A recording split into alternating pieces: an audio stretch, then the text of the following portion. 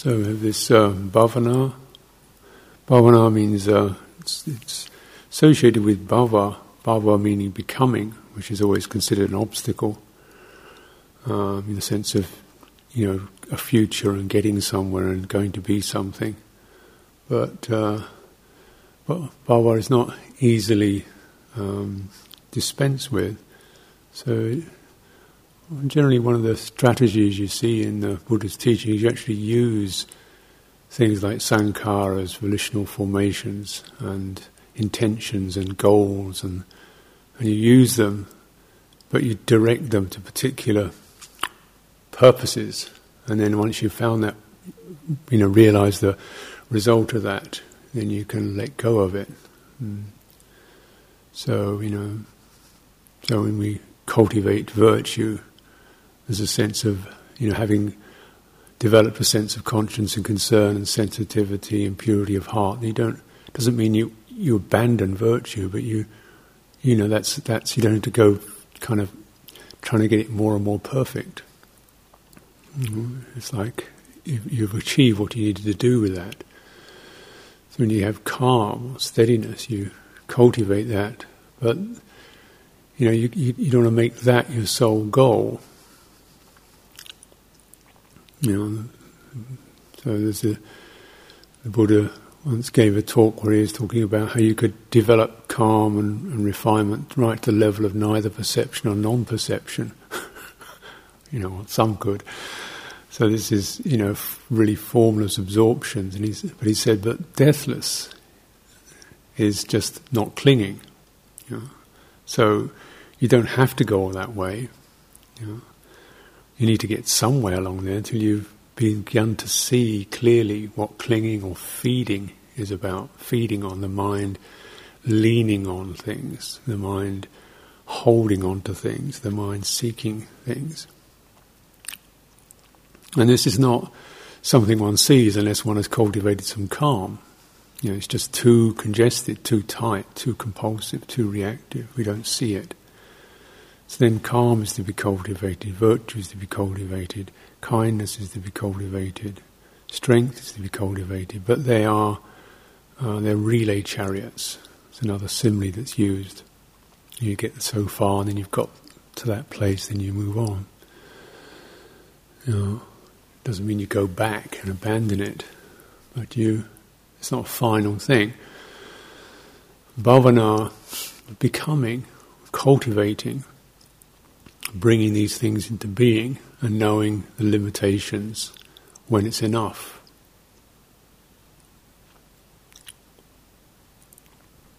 When you've achieved, when you've found what you need, when you've got to what you needed to be at.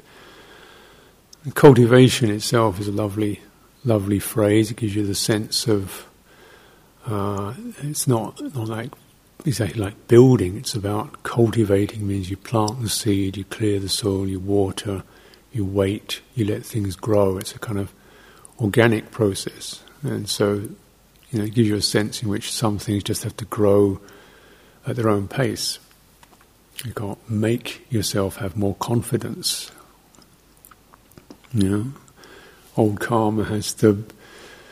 Old habits sometimes just have to be, refrained from until their roots die out. Compulsive habits, compulsive thinking, compulsive doing, compulsive worrying. Just kind of witness it without adding more to it and let it fire burn out. So cultivation is both about doing and about not doing.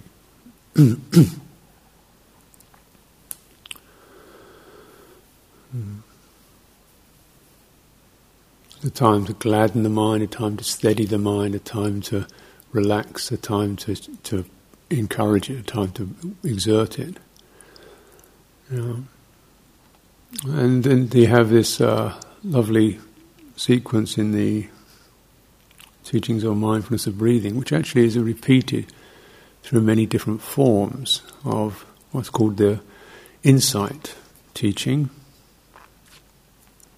And this is it's the umbrella, it's the thing that covers all of it. You know, it's going in a different direction. Whereas insight is just reviewing. Anupassi means to look through or look together with or look at something that's actually happening rather than make it, calm it, brighten it, change it in any way, just witnessing. And this is the fourth of these so-called tetrads, because it always, well not always, but it's generally recommended that you have to get to some level of steadiness and stability, and then there's a possibility to witness. When the mind is too caught up, too busy, it doesn't witness, it just reacts. When it's too frightened, when it's too panicked, when it's too glued, emotionally glued to what's going on. So you've got to get that sense of what's needed to at least enable the mind or witnessing to occur, a sense in which there's a ability to step back from these powerful formations, energy formations, like anger, lust, fear, worry, restlessness, agitation. So that what's needed to actually make one able to see these things or sense these things rather than just endlessly be them, fight them, resist them, in other words, get glued to them. And that's the might say the need for effort, for calm, for steadiness, for kindness, for these skills. And then insight is just the sense of witnessing the process. Mm-hmm.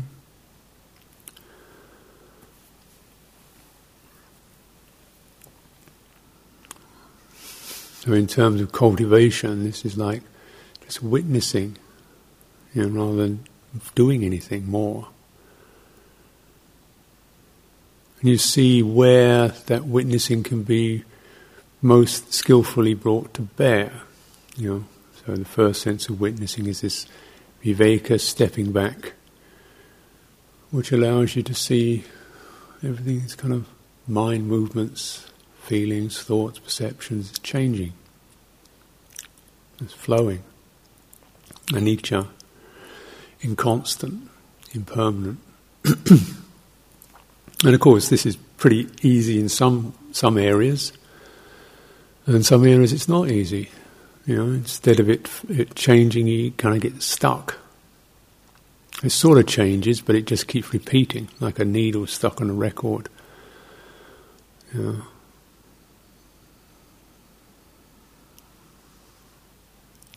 So you see it's sticking, an obsession.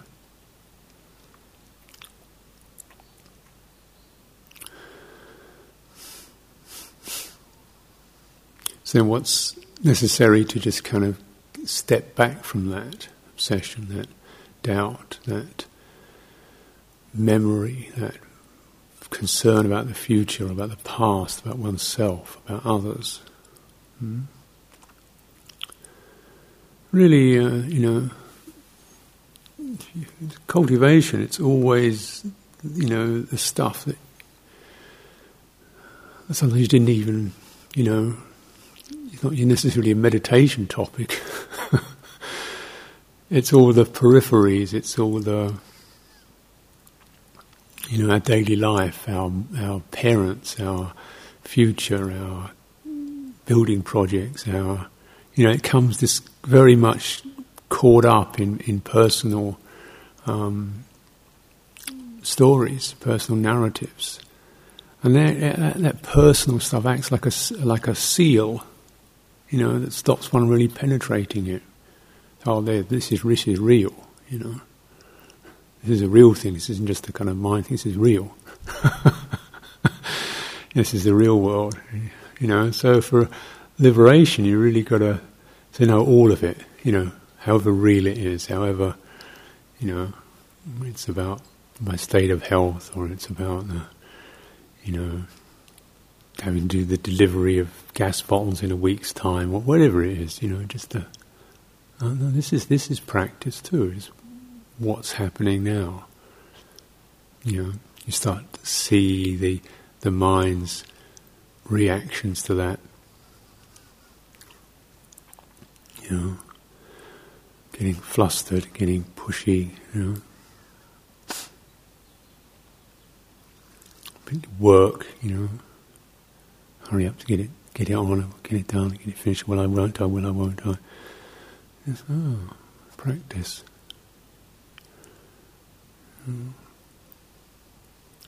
What's needed to step back from that? It's an emotional cooling, bit of giving up of normal strategies we have to arrive at certainty. Sometimes certainty is gloom, certain failure. Sometimes it's success. Sometimes the certainty makes me feel solid, like I really am this, or I really can't do it. Oh, I really can't make this, I really can't practice, I really can't practice here. Or, something of the opposite. Solid. You get solid with this is when the whole process takes over, it ends up as a solid person. This is what I am. This is what I can't do. This is what I need. This is what I haven't got. This is what I am. This is what I can never be. And that's the solidification. And just, how did you get so real? How did you get so solid?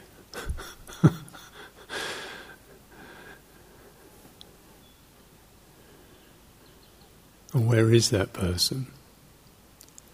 And when you kind of feel that person, is that really what you want to be? From the sealed off aloneness of it.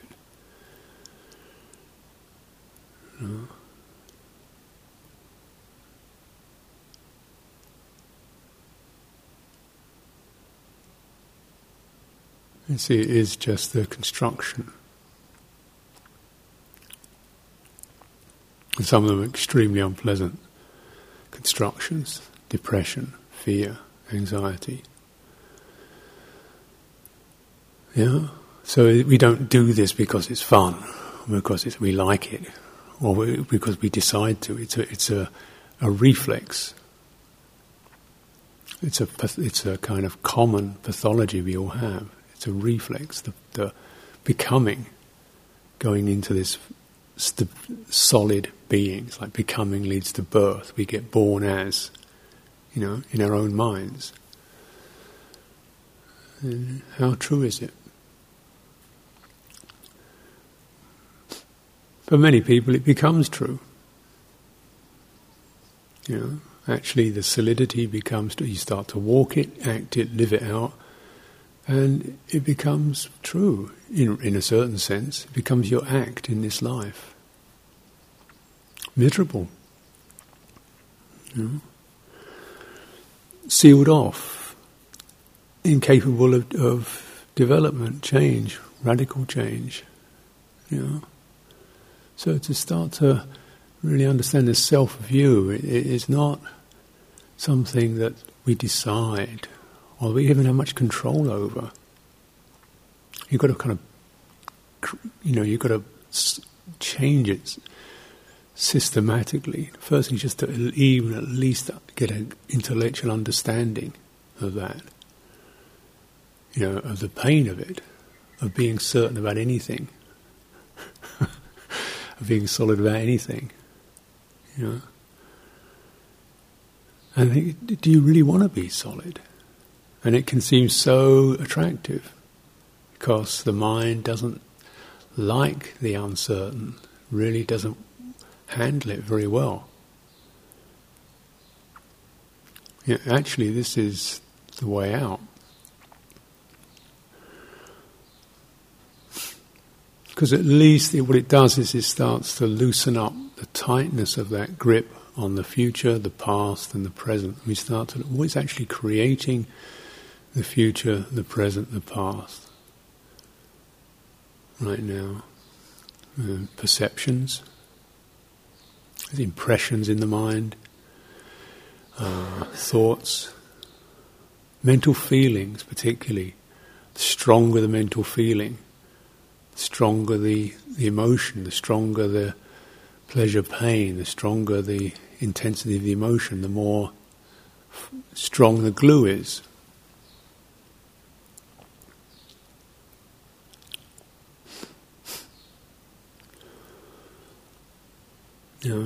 So I get fired up, I get righteous, and it's a very powerful passion, mental feeling of, rushes through, and it's displeasure, irritation,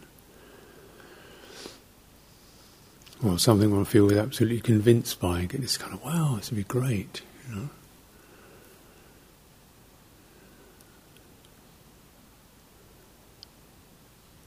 And actually, it's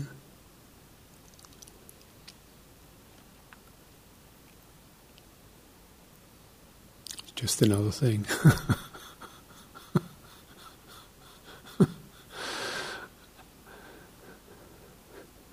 Doesn't mean it's bad, it's just another thing, that's all.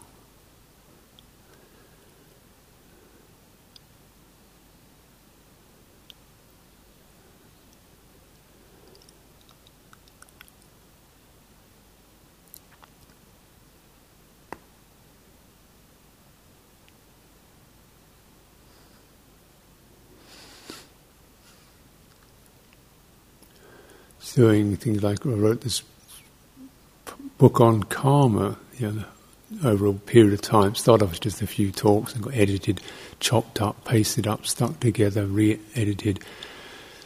New bits stuck in, old bits thrown out. New bits stuck in, old bits thrown out, edited, re-edited. Eventually, you do about 3 or 4 years of work on this thing, trying to really make it right, exactly right. Finally the right.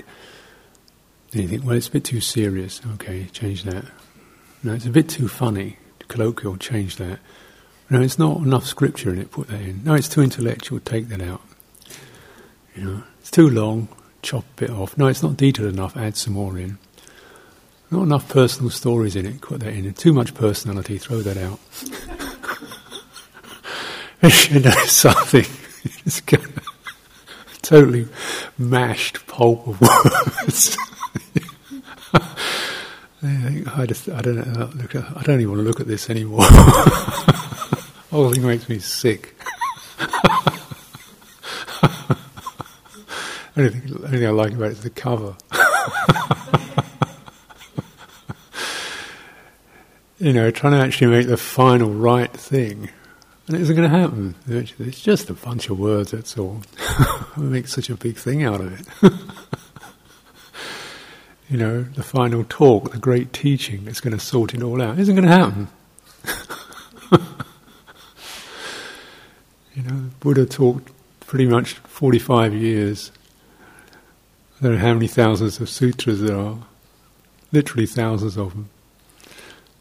And you could read that stuff and still be completely thick.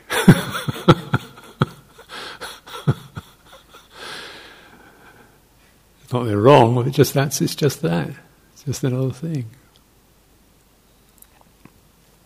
Not that it wasn't worthwhile doing, but it only goes so far.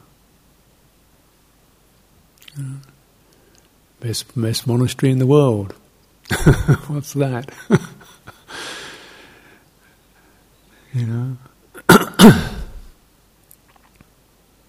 Sangha, Theravada Sangha.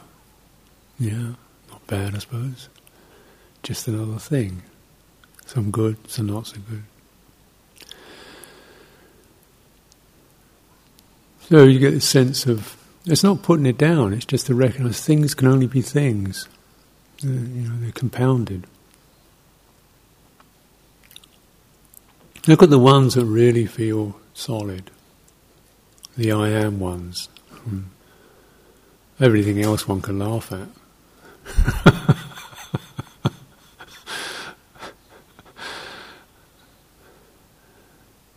But skillful means to begin to at least see or get a sense of the endlessness of that. This is what rebirth is. Samsara is just the endlessness of that self world. We start to just apply skillful means to acknowledge it. If it's driven by thought, perceptions, what happens? Can you arrest the thought? Can you challenge a thought? Or a perception, an impression of yourself, or other people, or an event, or a scenario that one's in. And it's got truth in it. Everything's got some truth in it. But perception is always a selection, and then you stick together around that impression, everything else that will support it, and filter out the rest. That's the way it works, isn't it? It's like, you realise you put all the colours together, you come up with white in terms of light. It's only through screening out that you get things like reds and blues. Do it with solid substances, you get black. So with something to select particular wavelengths to focus on. Look down the fear wavelength, everything that's frightening. Look down the irritation wavelength, everything that's irritating. Look down the need wavelength, everything I want. The impoverishment. Look down the guilt wavelength, everything I can feel regret about in myself. Perception will conjure it up, no problem, easy.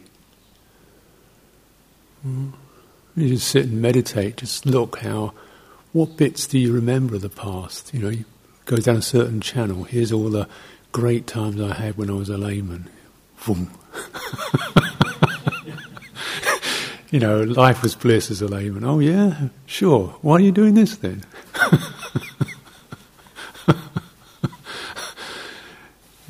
All the things I did, I'm a failure. Let's put that one in. Do the search engine on how I'm a failure, right? All the things I got wrong, or everybody else is an irritation. So put that one on. Everything they come out. It's like, wow, perfect samsara engine, search engine.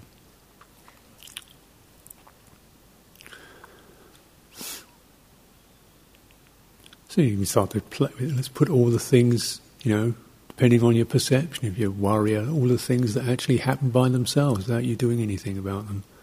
Sun coming up, weather's changing, people coming and going, food turning up on time, every day, things we don't notice. If you're a warrior, look at the things that happen without you doing anything about them.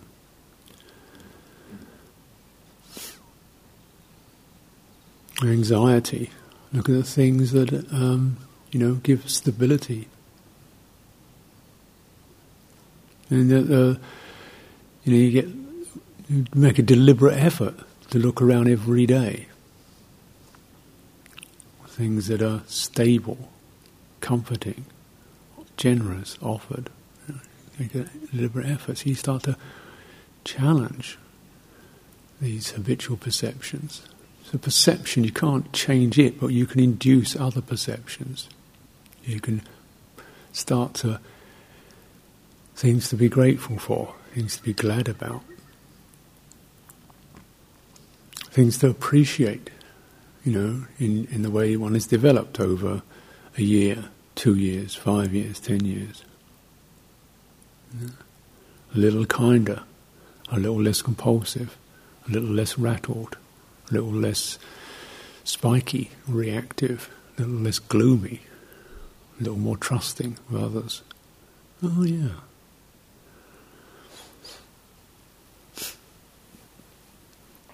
You start to see how it happens. And then when you begin to see how that, then you can't set some sense of built-in dispassion about the perceptions that arise. No longer the big emotional investment in them. So it's this emotional investment which gives rise to proliferation, papancha. And then the papancha fairy comes out. Fairy for some people, genie for other people. Your wish is my command. What would you like? Would you like some despair? We can do it. Like a fantasy, no problem. There it goes.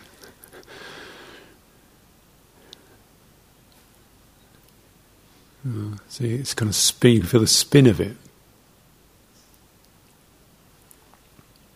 And all these, are called, the whole momentum is sankhara, volitional formations.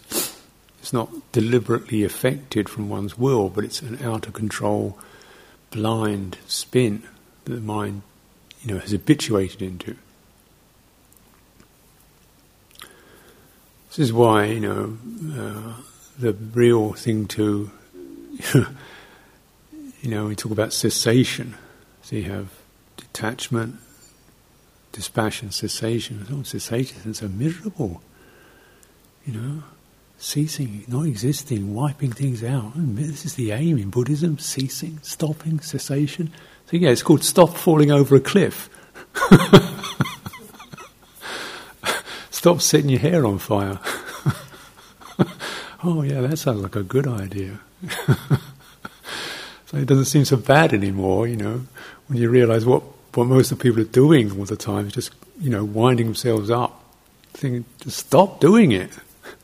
Doesn't mean you are annihilating some actually existing thing. It's just breaking a compulsive habit that is so compulsive we don't even see we're doing it.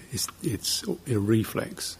The cessation is the cessation of that out of control, over the cliff, tumbling and spinning. Mm-hmm.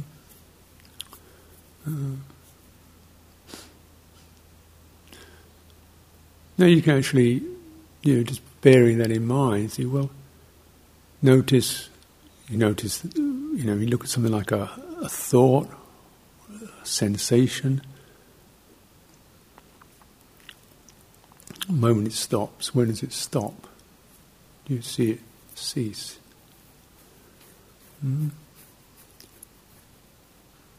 Does it cease?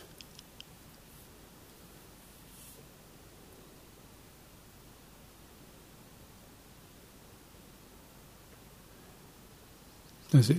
Mm-hmm.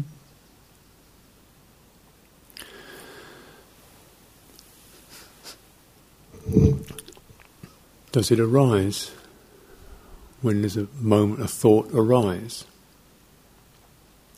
Nothing there, and then suddenly there's a thought. Is that the way it is? And thinking and then stops. Is that the way it is? Mm. I don't think so.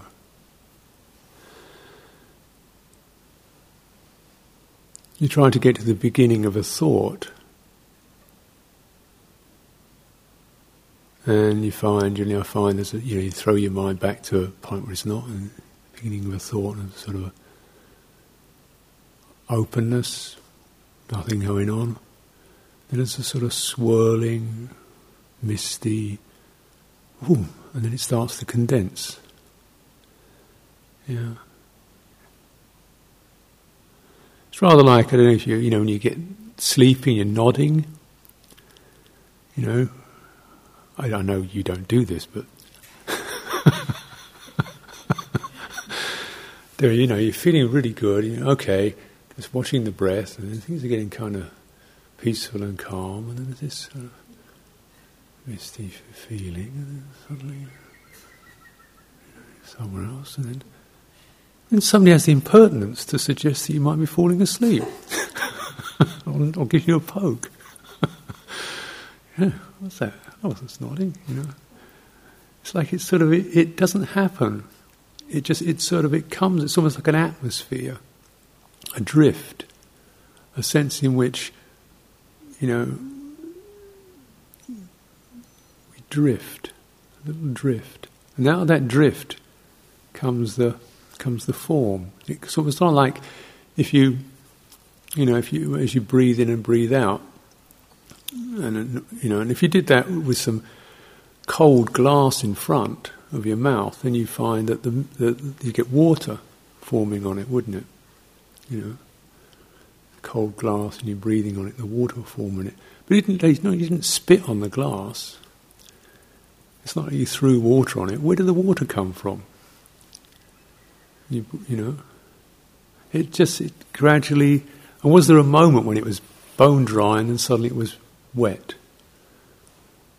No, it's out of this sort of condensation effect, whereby this, the atmosphere, if you like, saturates with moisture and then it gradually forms into water. It's rather like that. That's how thinking happens, in my experience. Check it out. It's rather like there's a certain ponderingness or a certain, background mood, an atmosphere, and out of that forms arise, particular forms, and that atmosphere, you start sensing your perceptual atmosphere.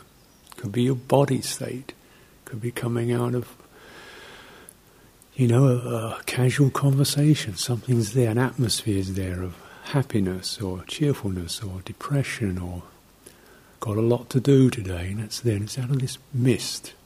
Suddenly these thoughts start forming. But just go back to however the thought is, where does it begin? Can you find the moment of the beginning?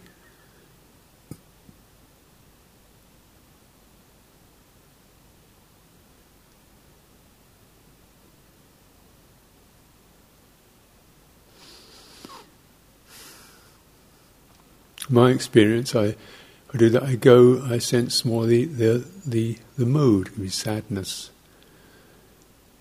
something like that. Comes out of that, or joyfulness.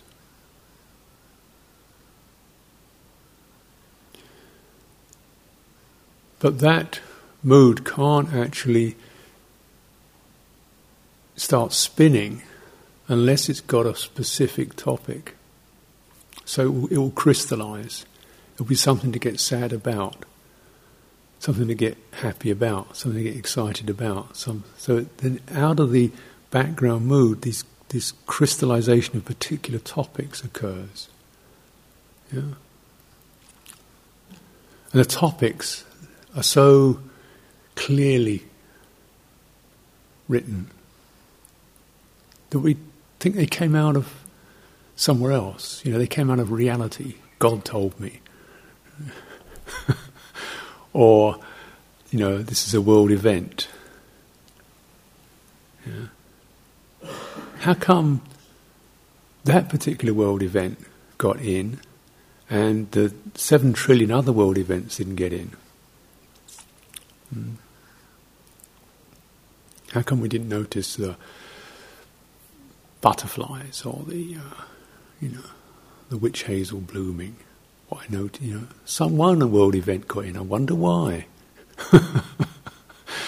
Because it's the one that, it's like the HIV virus. It matches the the thing in your own body. Now we can't say there's nothing in the world to feel frightened of. There's nothing in the world to feel anxious about. There's nothing in the world to feel sad about. There's nothing in the world to feel excited about. It's all out there. What gets in? Why does it get in? Because of this latent tendency that's actually looking. Its nature is to look for something to crystallize around. And they're there. There's things out there that definitely will trigger those things. It's not to say there aren't. But how does it get under your skin and into your heart so that it sits there for hours, churning, chafing, heating, pulling?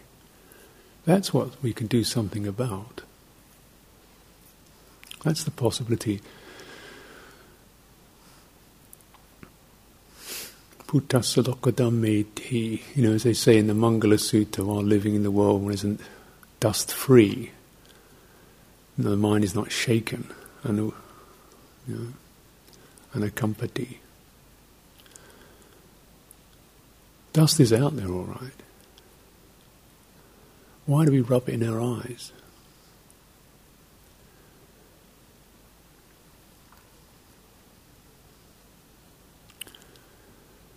It's right there where, the feeling, and then you have this latent tendency towards, we all have these. Not we don't have one, we all have a whole bunch of them, and different ones are strengthened for different people. Some people are more blue, some people are red, some people are green. We have more ditty, more tendency towards opinions, towards, greed, or towards depression or something. And then out of that atmosphere. But the atmosphere can't crystallize unless it gets a topic. So you start to question the topic and the holding of it and when it arises in the mind. The compulsion of it, the stenciled in intensity of it, the I am that gets formed around it. So this is just this is a perception, and then where does it begin? And if you start to see before the topic arises, the mood is there. So it goes to the mood, and then if the mood doesn't get a topic, it can't get going, it can't get into the spin. So then we are with that kind of nebulous uncertainty, the nebulous prickliness, the nebulous hungriness.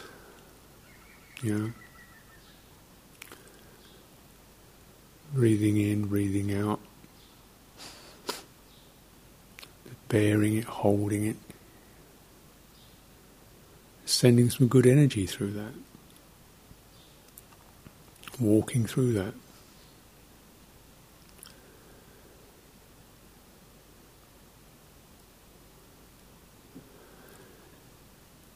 It's not a matter of getting rid of it. It's a matter of recognizing that the citta, if you like, the active centre of the mind, the active centre of consciousness, the I am bit, you might say, doesn't have to be an object. You can't be a subject and an object at the same time. So we start to, if you like, what is the knowing of this? What is the seeing of this? What is the bearing of this? So that abandonment is like just the teasing out the fibres. Normally, the lost mind always associates on an object, always leans on an object, always inclines towards an object, always handles a perception, always gets involved with a perception. And then the ability to know a perception, to bear with a perception, and then start to operate not in accordance with that perception. It's doing things like, you get maybe you feel really hungry, food turns up, and you get room, and you can feel something driven into that food. Something dives into that food, jumps into the bowl.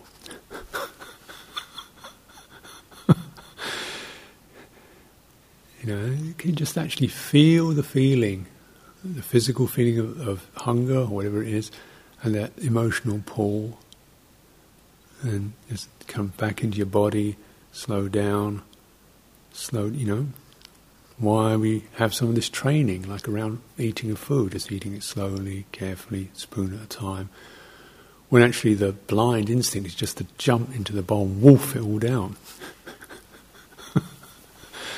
Just things like that, moving around without hurrying, seeing people without, feeling you've got to immediately engage with them. get the feeling, oh, it's George, Harry, Susan. Oh, great. Okay. And just checking that.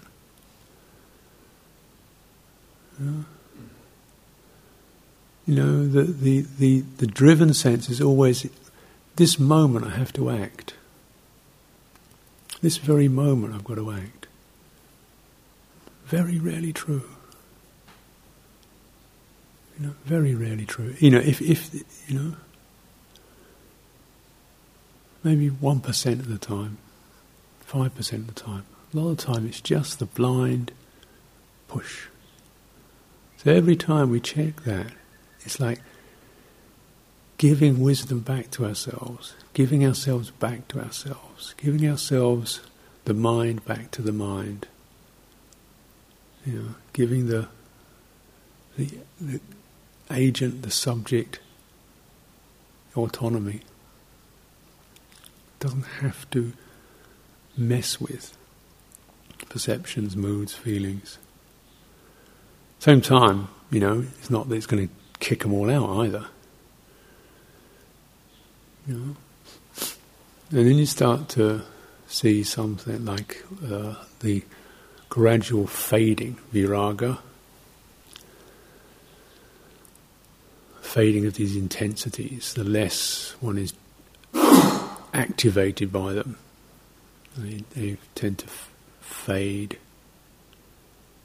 Sometimes it takes years, long-term programs, long-term activities of mind.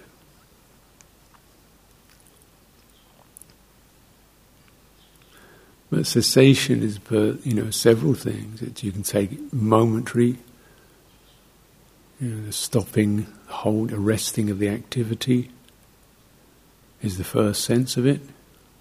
And we don't actually act upon that. Cessation of the thought, the topic.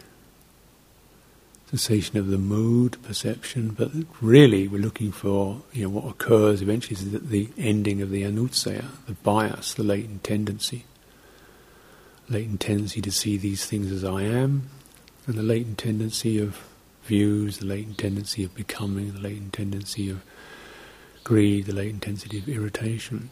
These take their time. We start to see cessation in small ways, like that impulse arising and then stopping.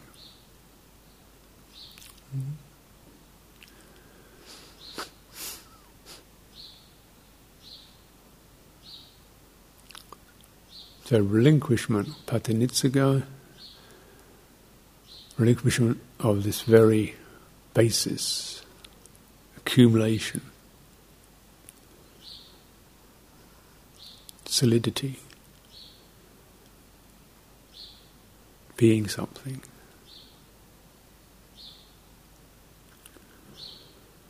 Even the sense that one could, the searching for it, searching for ground. And this is not going to happen, through some ideological position. It happens because one has, through the maturation of the wisdom, the clarity, the dispassion, that allows the subject to rest in that rather than hold on to an object.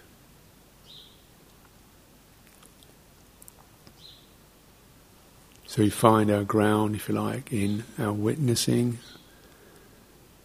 our moment at a time, our letting go. Start to see that, acknowledge that, practice that, honour that, respect that. See, this is your lifesaver. Nothing else. This is your lifesaver. That we all do. Everybody does it.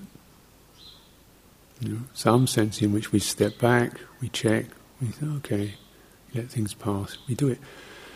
It's to be developed. It means you do it more, and you do it around the places where you start to see how you can do it around the places where the spin happens, where the spin wants to happen.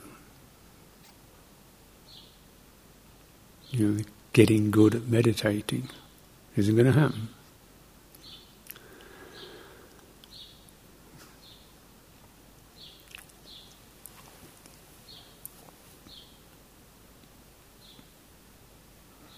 Yeah.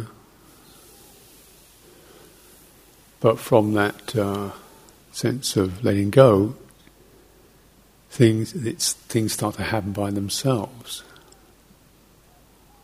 That is, there is a calming, there is a clarification, there is a lessening of the burden, the mind starts to steady, and the meditation comes,